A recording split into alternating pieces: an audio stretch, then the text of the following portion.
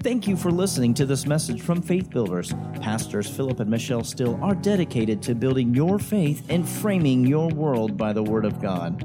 There are many more resources available on our website, www.buildfaith.net, where you can find links to our audio and video archives. We also invite you to join us online for our live stream services. Remember to build your faith and frame your world by the Word of God.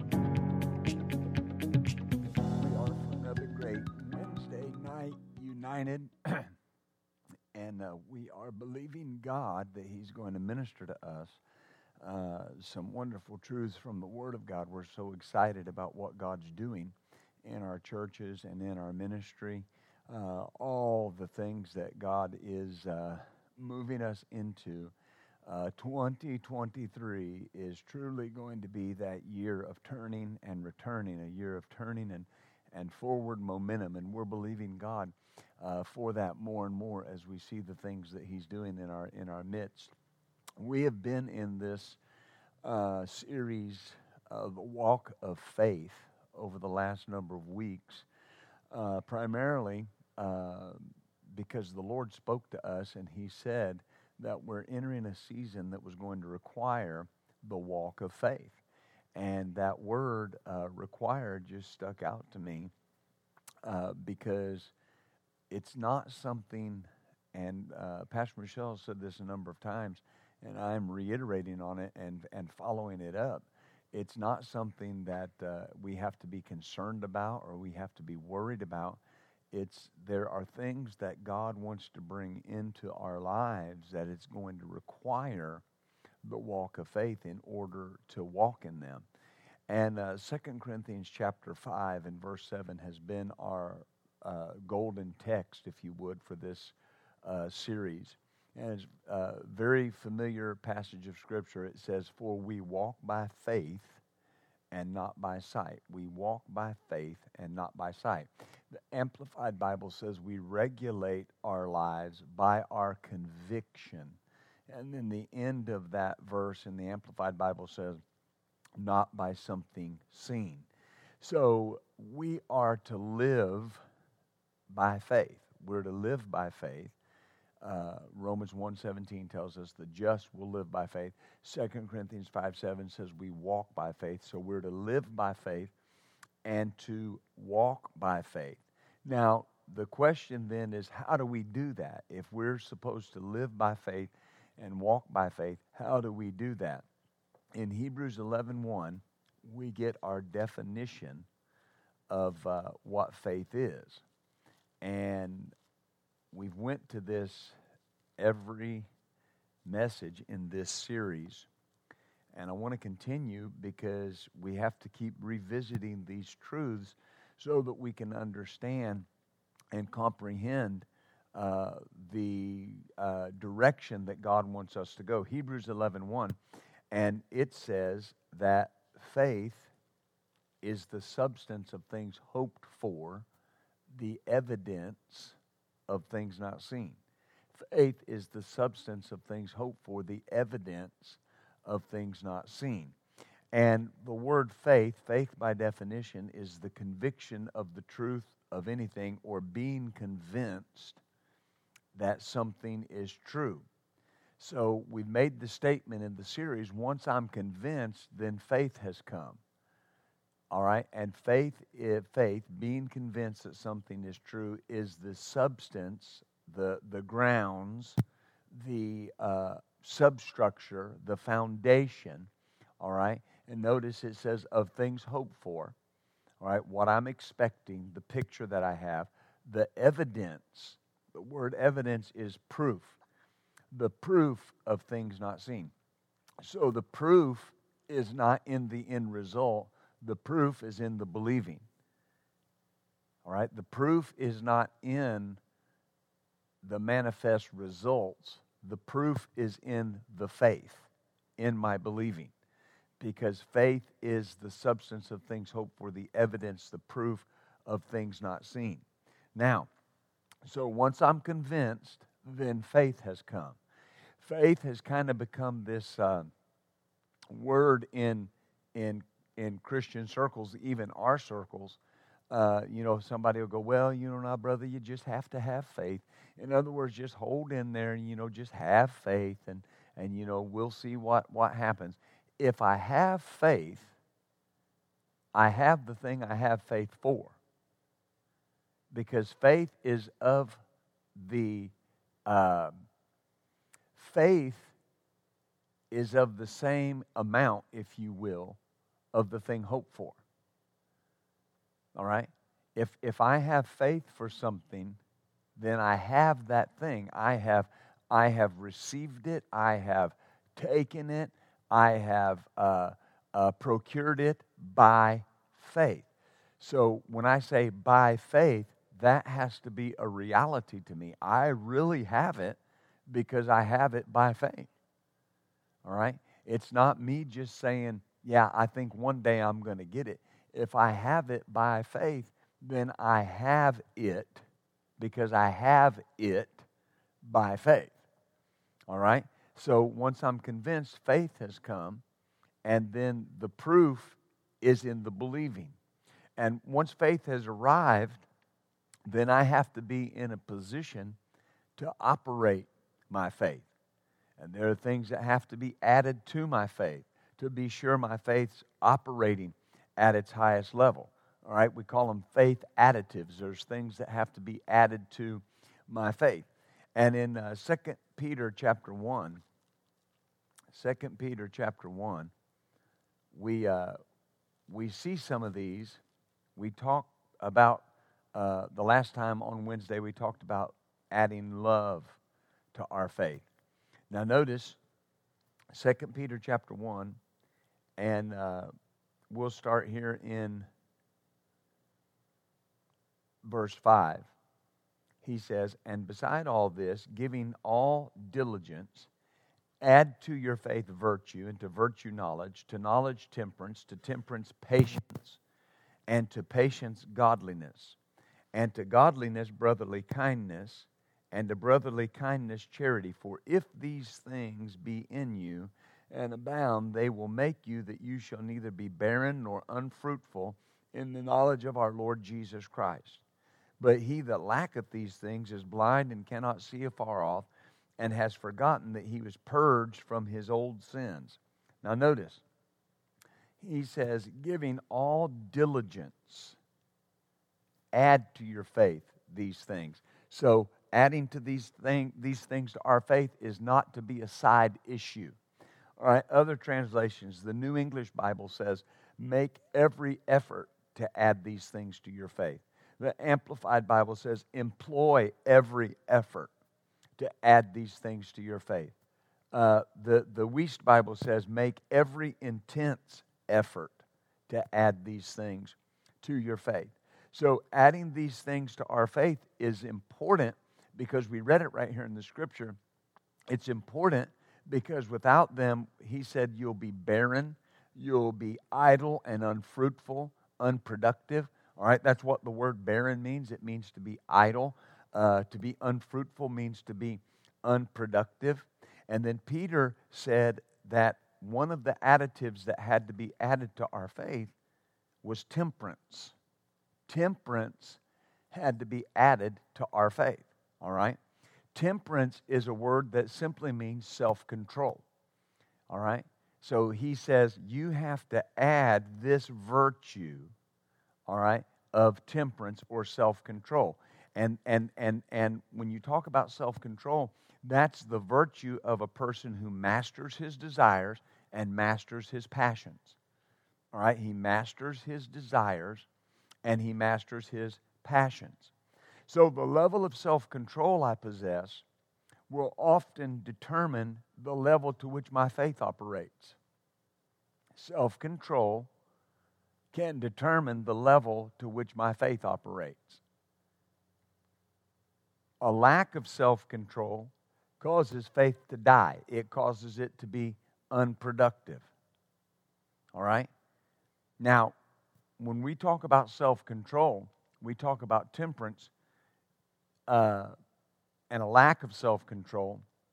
That can be temper, out of control temper. It can be out of control passions. It can be out of control emotions. It's a lack of self-control. All right? I've known people before that had tremendous giftings, tremendous callings, tremendous ministerial abilities, but they had no self-control. And where there's a lack of self-control, all right, faith is going to have a difficult time operating. For instance, if you don't have control, if you don't have self-control to budget your finances, you're going to have a hard time believing God for abundance because you don't have control of your money. All right, your money's you're spending it as quick as it will come in. All right, a budget is self-control, and while it may not seem like a spiritual thing, it's you're causing your flesh to say we're only going to spend this money in this manner. All right, are you following me? I remember the time that I was helping a man with his finances, and now I'm not a financial expert. I'm not an investment expert. There are people you can pay to help you do that, all right? But I was just helping him with a basic budget. And he brought me all of his bills, and at the end of all of his bills, and we calculated what he made every month, I said, is this all that you are spending? He said, yes. I said, because from what I see at the end of the month, you should have, and I believe it was like $400 to $600 a month left over. And I said, is this all that you have? And he said, yes. And finally, I just asked him, and I was prompted by the Holy Spirit. It's $400 is what it was. I was prompted by the Holy Spirit. And I said, do you eat out a lot? And he said, every meal. Every meal. Now, think about that. Every meal. That's breakfast, lunch, and dinner. All right? Well, I mean, I know there's places you can go. Well, you used to be able. I don't know if you still can. But there's places you can go to get, something small for $4 or $5, I guess. But if you just round off the average, all right, an average meal is about $10. I mean, for one person, even if you go to fast food, all right. So that's $30 a day, 30, 60, 90, 120. $150 a 5-day work week. That's $150. Do you see how he was eating his abundance up? All right, because you take that 150 and you times it times 4. Well, there's his $600. All right, and it was all going to his eating out. Now, there's nothing wrong with eating out if you've got the money to eat out. But do you see? He wanted something to happen, all right? He wanted to believe for abundance, but he was not exercising self-control. And so you have faith. You can build faith for abundance. You can get in the Word about abundance. But if you're not willing to control your spending, all right, you're going to have a hard time walking in faith where your money's concerned. And we could go a lot of places with that. All right. I mean, if you're going to believe God to be healthy, then you're going to exercise self-control in your eating habits, your exercise habits. Amen. Hallelujah. Because I have trouble exercising faith for God to heal diabetes, right? When I want to drink pop and I want to eat cake and I want to eat cookies. You see what I'm saying? And that may seem elementary, but that very often is where the faith fight is lost for some people because they're not doing their part. Oh, hallelujah. That it can be emotions. Emotions out of control. Just letting your emotions run away with you. If that's the kind of person that I am, then I'm going to have a hard time for my faith to work because I have no self-control. I had to learn this early on in our marriage, in Pastor Michelle and I's marriage. I had to learn it early on when the Lord took into the Scripture in the book of Proverbs and said, the man that cannot control his own spirit's like a city without walls. All right? In other words, he's just open to whatever the enemy wants to do. And I had to learn that I have to get control of my emotions, and I have to get control of my temper. I have to get control of my anger, all right? Because I want my faith to work. Glory to God. Do you see that? See, faith doesn't work unaided. Faith doesn't work unaided. I can build my faith, but then I have a part in it. You know, it's kind of like getting married. Well, getting married was the easy part. Staying married is where the work comes in. All right? Because in order to stay married, I got to change. In order to stay married, I got to do something different. I got to start putting the other person first. All right? So getting faith, if we could say it that way, is the easy part. Faith comes by hearing. Walking it out is when you face the challenges. Oh, glory. Now, in Galatians 5, we're going to move away from the budget and the cake and get back over here where you'll amen me a little bit. Amen.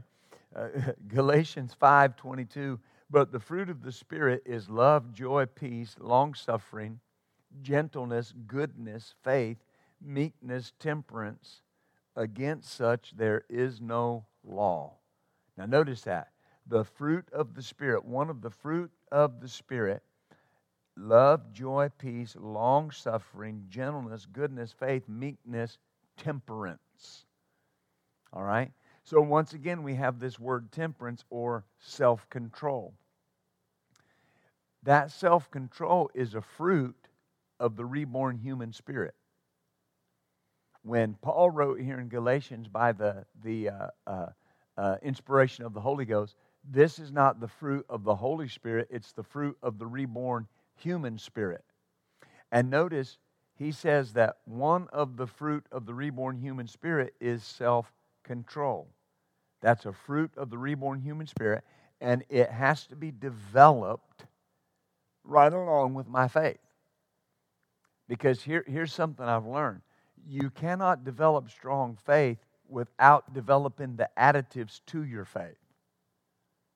All right? When you're developing strong faith, you're developing the additives to your faith.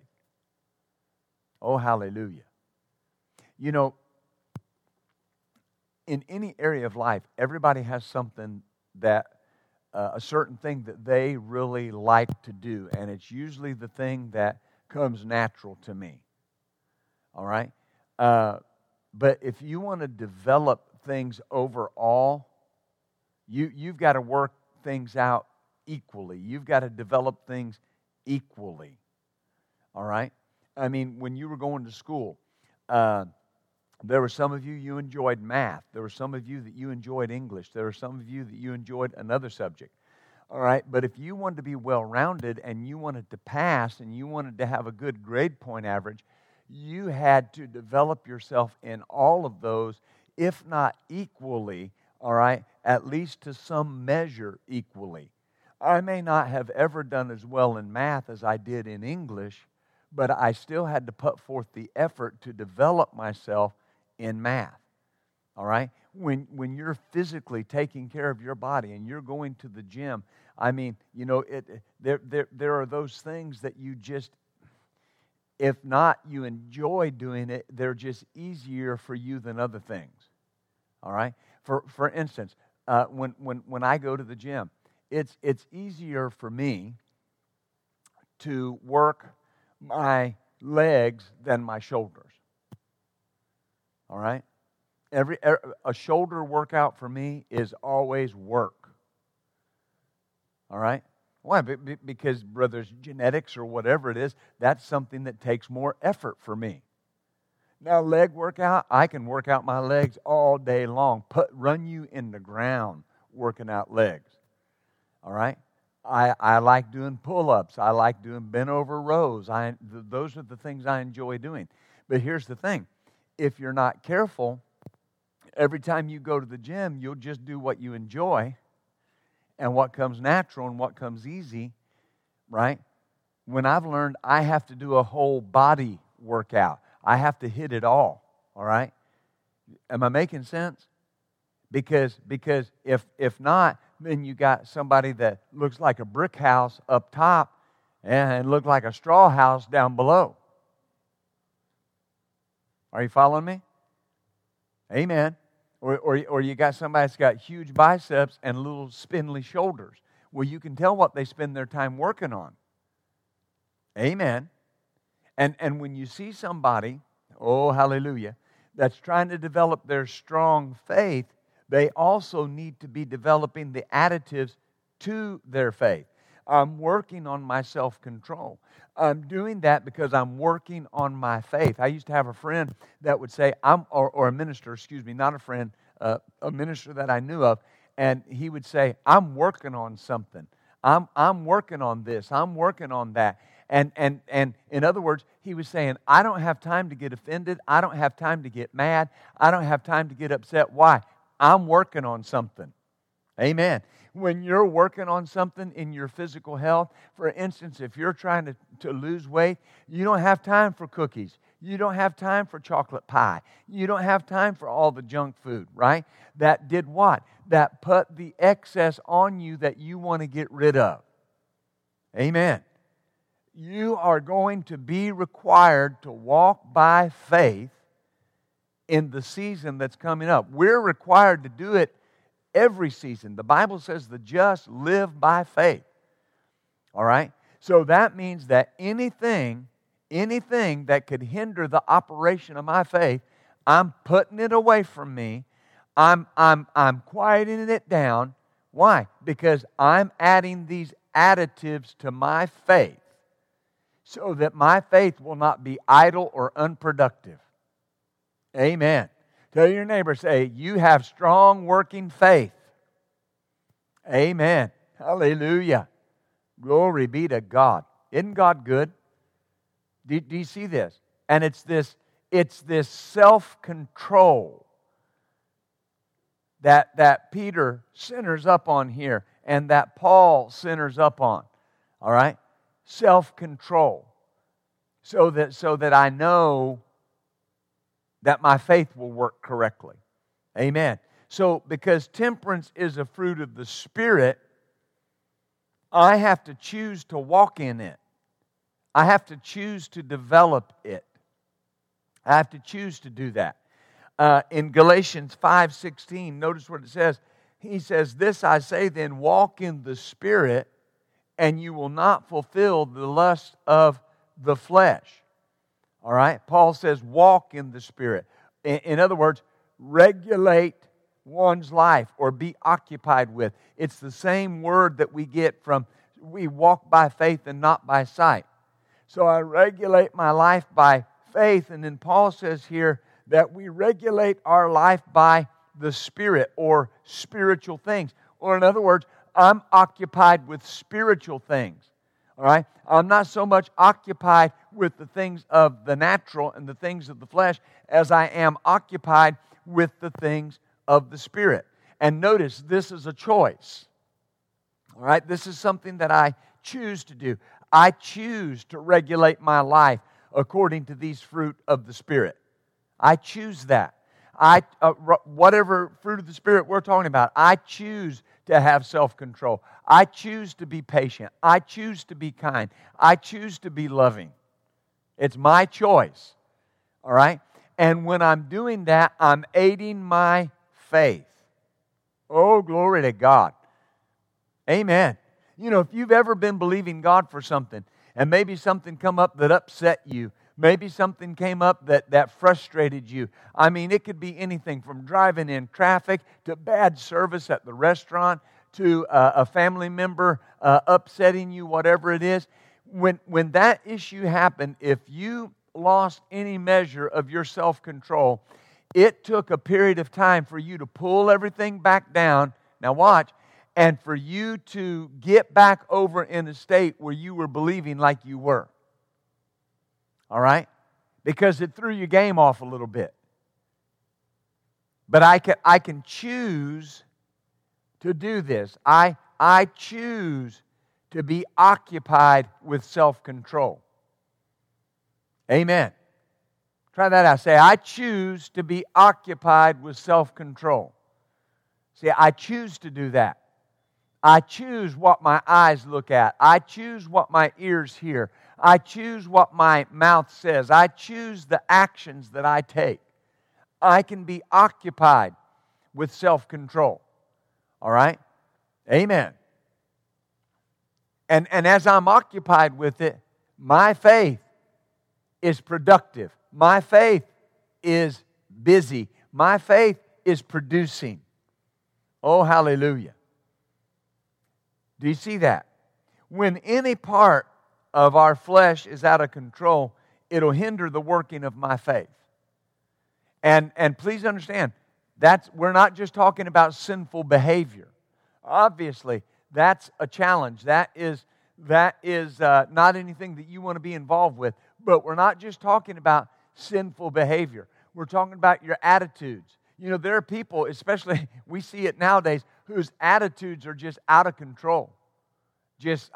Over the top. When any part of our lives are out of control, it'll hinder the working of my faith. All right? That's why the Bible says, I want you to be temperate. I want you to be self-controlled. All right? When you go into a room, and, you know, we call it, when I was a boy growing up, it was a really big thing to have a temperature-controlled room. All right? Well, what that meant was basically that you had central air, central heat.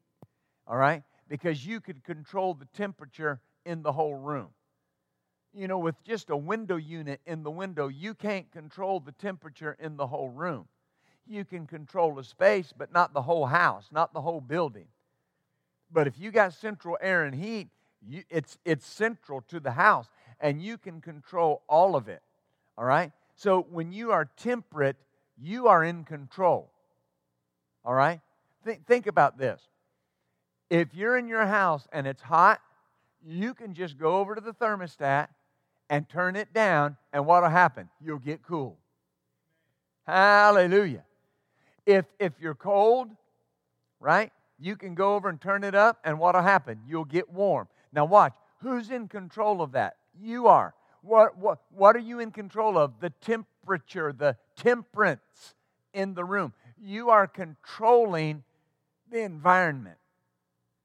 Hallelujah. As believers, we control the environment of our life. I control what goes on. My mind is my mind. My body is my body. It must do what I demand that it do. And when you're walking in self-control and you're walking in temperance, your faith will be working at its highest level. Oh, hallelujah. That's why you can't allow things like frustration to sneak in and start trying to dominate your life. Whether it's frustration with people, frustration with circumstances, frustration with whatever. All right, you can't allow that frustration to creep in and start controlling things. All right?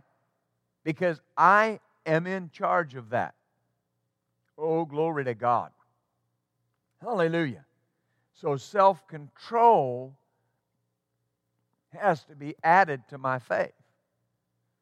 All right? My attitudes, my mindsets, my actions. It's so important. Amen. Because if there's that area that there's no self-control, it's going to hinder my faith. You know, I've been around people before, and their favorite thing to do is just give people a piece of their mind. I mean, that's what they would say. Nobody's going to talk to me like that. That's a sure sign they're out of control. Amen. Do you understand that? And there's so much that we could get into here. And on a Wednesday night, hour of power, you know, I can't get into all of it. But the point is when somebody has to respond, it's a sure sign that there's no temperance. I don't have to respond. I remember one time a person was so mad at me, a family member. They were so angry at me. All right? because of a decision that I had made.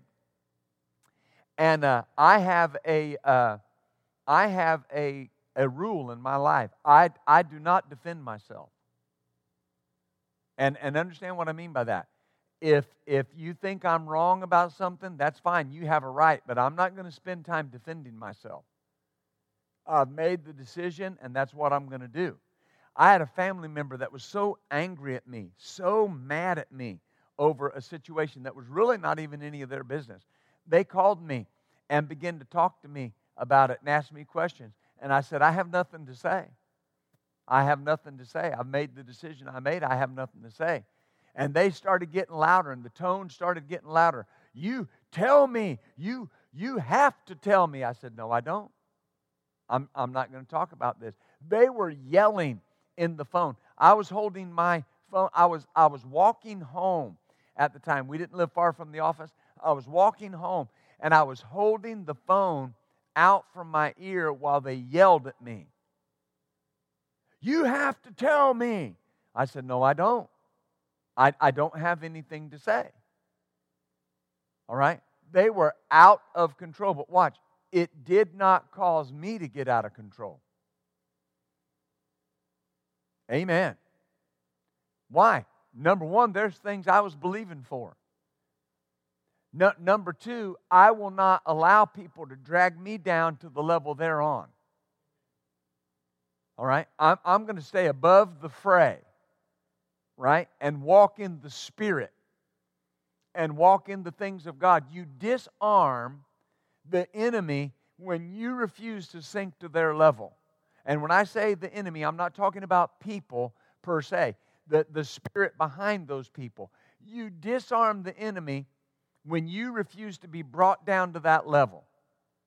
I won't argue with you about anything. I promise you, not one thing will I argue with you about. I'll tell you the truth. If you ask for my opinion, I'll give it to you, but I'm not going to argue with you. Why? Because that hinders faith. That hinders the working of your faith. While you're arguing with somebody about something that really doesn't matter, your faith is being hindered. And I can't afford to do that. Because if I'm arguing and I'm trying to prove my point, eventually I'm going to get out of love. And if I get out of love, Galatians says faith works by love. Faith is energized by love. Amen. So what would temperance, what would self-control do? Hey, you know what? It don't matter. It doesn't matter. I mean, if you're right, praise God. If I'm right, praise God. It really doesn't matter. In the long-term scheme of things, it doesn't matter. I think sometimes about when we get into eternity and we're living in eternity after the rapture of Christ or if we go by way of the grave, and I am really wondering if we're going to get to heaven and look back on some of the things that really bothered us and see how insignificant they were. They really didn't matter. Hallelujah. Do you see that? Yeah, but that person just rubs me the wrong way. Quit letting them. Hallelujah. Somebody told Charles Capps one time, they said, what you teach is like rubbing the cat's fur backwards. And Brother Capps said, turn that cat around. Rub it the right way. Amen. Hallelujah. Now hear me. That doesn't mean that you're not right in some of the things that you believe, but don't lose your self-control over it. Right? Because the person you're dealing with may not have anything on the line, but I know you do. You got things you're believing God for. You got more that you're believing to press into. There are people that you know and I know. There are people that I'm talking to tonight. You have health issues for yourselves and for loved ones that you're believing God for and you're standing in faith about. Don't get over there and lose your self-control. Keep that additive to your faith. Oh, hallelujah. Now, in 2 Peter 1 and 6, we'll go back there. Peter says, after temperance, there's another additive we want to deal with tonight. He says, and to temperance, notice, and to knowledge temperance, and to temperance, here you go, patience. Patience. So next Peter says, add to your faith patience.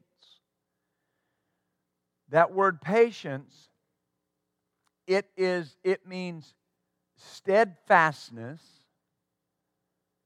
constancy, and then cheerful or hopeful endurance. Steadfastness, constancy, cheerful or hopeful endurance. Now, I've said over the years, patience is not just waiting. All right? Sometimes people think patience is just waiting. Well, I'm waiting on God, so I'm just going to be patient. Well, patience is not just waiting. Patience is how we wait. Because notice how the word is defined. Steadfastness, constancy, and here is a meaning, cheerful or hopeful endurance. So if I'm being patient, I'm being steadfast, I'm being constant, I'm being cheerful, and I'm being hopeful. That's patience. It's the idea of endurance. And you're enduring cheerfully, hopefully, steadfastly, and constant.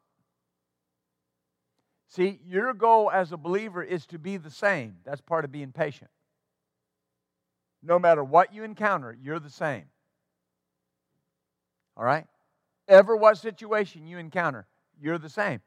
Well, why? Number one, it's the fruit of the reborn human spirit that comes from God, and God is the same. All right, He's the same every day. You can expect the same answer every day about everything. You can expect the same reaction from God every day about everything because He's constant. Hallelujah. And so you want to be constant. What I've seen over the years that harms people's faith is this inconstancy. All right? They're up one day and down the next, or they're up for a week and then they are down for a month. Or, we call it waffling or flip-flopping. Here's the thing. What you believe today should be what you were believing 6 months ago. You're constant.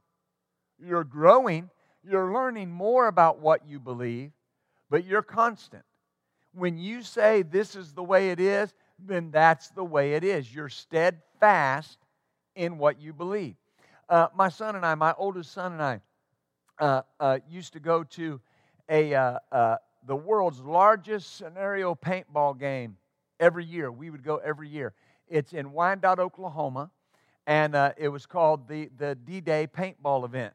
And it was a reenactment in paintball terms of the D-Day invasion.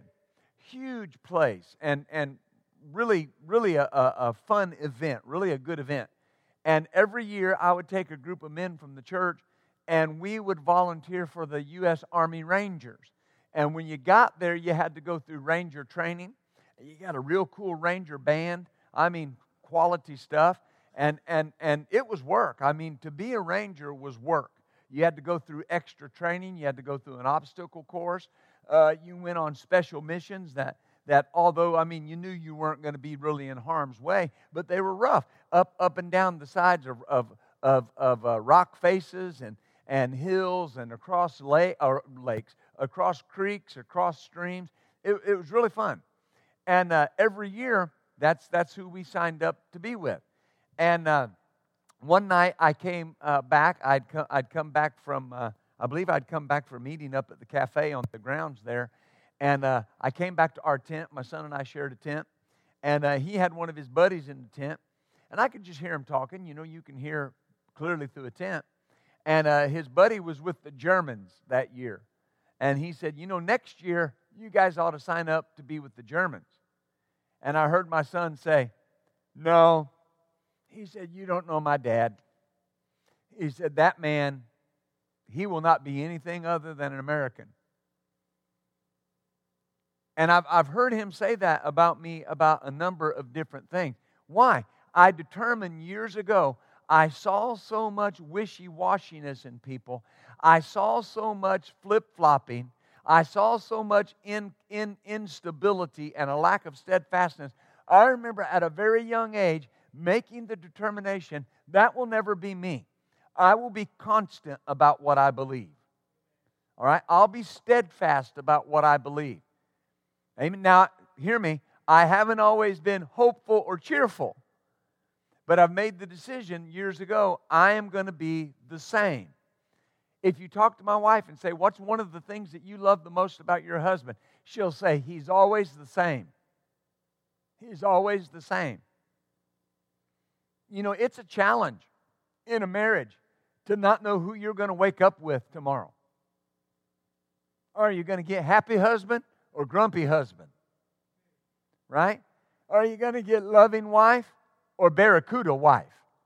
Which one are you going to get? You know? Now, in our churches, we have loving husband and happy wife. All right? But here's my point.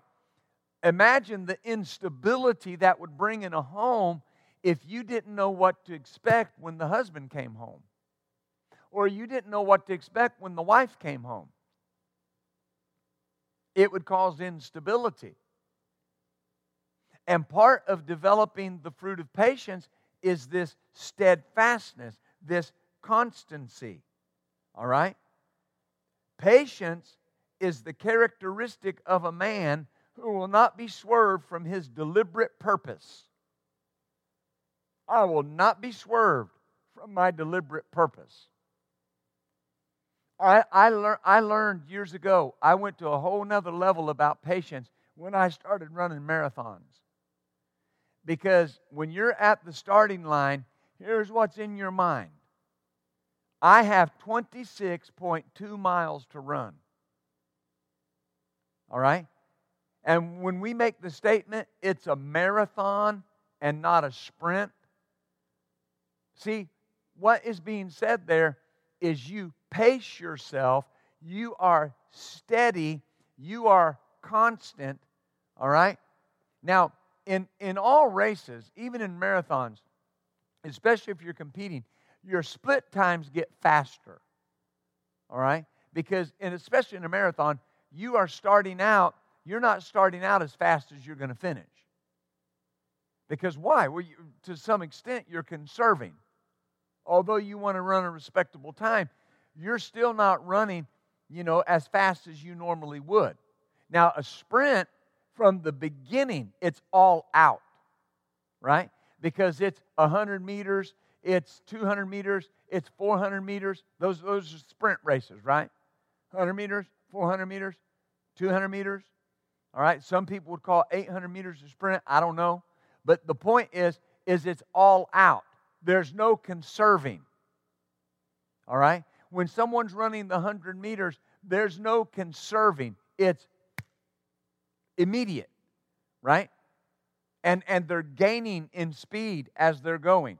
When you're running a marathon, you start off conservatively. And you build in your speed. But what you have done, now watch, that's why it requires patience. Because if you start thinking about mile 26.2 at mile 2, you're whipped.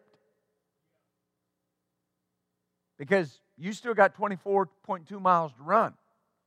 That's why they say in a marathon, the race begins at the 22nd mile. That's when the race begins. That's when you'll see people start backing off or quitting or pulling out. Why? Because either I remember, can I share this story with you? I remember one time I was running the, what now is the Olathe Marathon. Used to be the Garmin Marathon. And Brother Jim Molson had run the half marathon, and I was running the full marathon. And about 18 miles into the race, I did something to my right leg. I to this day, I really still don't know what it was. It was so painful. And, I knew I could keep going. I have a decent pain threshold, so I knew I could keep going. And I got to the turnaround point, and there was a guy there that was running his first marathon. And I'd ran with him the whole race. And he stopped beside the track, beside the route, and kind of sat down. And I just stopped right there by him. I said, "Come on, man, we can go. We only got like 8 miles to go." I said, "We can run 8 miles in our sleep. We got this. Only 8 miles to go." And he said, "Well, yeah, okay." And he got up and he trotted a little bit, and his mindset was just, "I can't. I just can't." Well, here's what I'm trying to explain to you. What I saw in that moment was, when you're in an endurance race, when you're in a stand of faith, right? And it's requiring patience, it's requiring constancy, it's requiring steadfastness. It's how you think in that moment that's going to determine if you finish. All right? See, I was thinking, I've only got 8 miles to go. He was thinking, we still have 8 miles to go. You see the difference? I was cheerful and hopeful. He wasn't. Amen. You are in this stand and walk of faith for the long haul. All right? Because remember, when you've received it by faith, you've received it. And it may be a little bit before the physical manifestation appears, but it will appear if you stay patient. All right? Notice in Hebrews chapter 10. So again, patience is the characteristic of a man who will not be swerved from his deliberate purpose. I won't be swerved from my deliberate purpose. Hebrews 10, 35 and 36. He says, "Cast not therefore away your confidence, which hath great recompense of reward, for you have need of patience, that after you've done the will of God, you may receive the promise." Notice, patience keeps me in the game. Patience keeps me in the game. This is so important. Patience. That's what keeps you moving. After we've done the will of God, we have to employ patience to receive. What's the will of God? I have believed that I receive. Now employ patience, and it's just a matter of time. I believe I'm healed. Employ patience, just a matter of time. All right? Because you believe you're healed by faith. You be patient, it's just a matter of time. You're going to walk in the manifestation of it. Oh, hallelujah. In Hebrews chapter 6 and verse 11, we desire that every one of you show the same diligence to the full assurance of hope unto the end, that you be not slothful, but followers of them who through faith, notice, and patience receive the promises, inherit the promises. So he said, be followers, be imitators of those who through faith and patience received or inherited the promises. So we're to imitate, notice, not just the faith, but the patience of those that went before us. The patience of those that went before us. Oh, hallelujah. They received the promise through faith and patience. Notice that again. Be not slothful, but followers of them who through faith and patience received the promise. Faith and patience. See, I'm adding that to my faith. Glory to God. Now, let's wrap this up here in 2 Peter.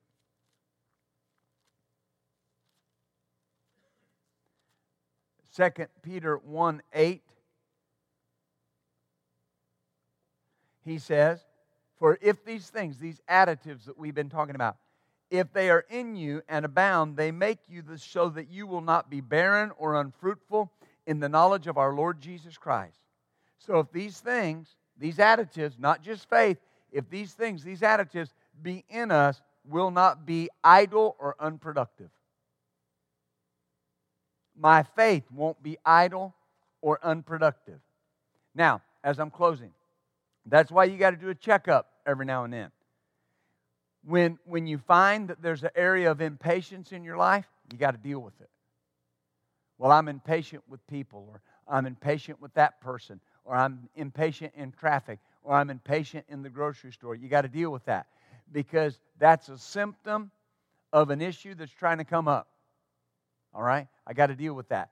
If I find that there's an area that I'm out of control, all right, if I put boundaries up and I'm constantly crossing those boundaries, I got to deal with that, because it's an area that says this is out of control.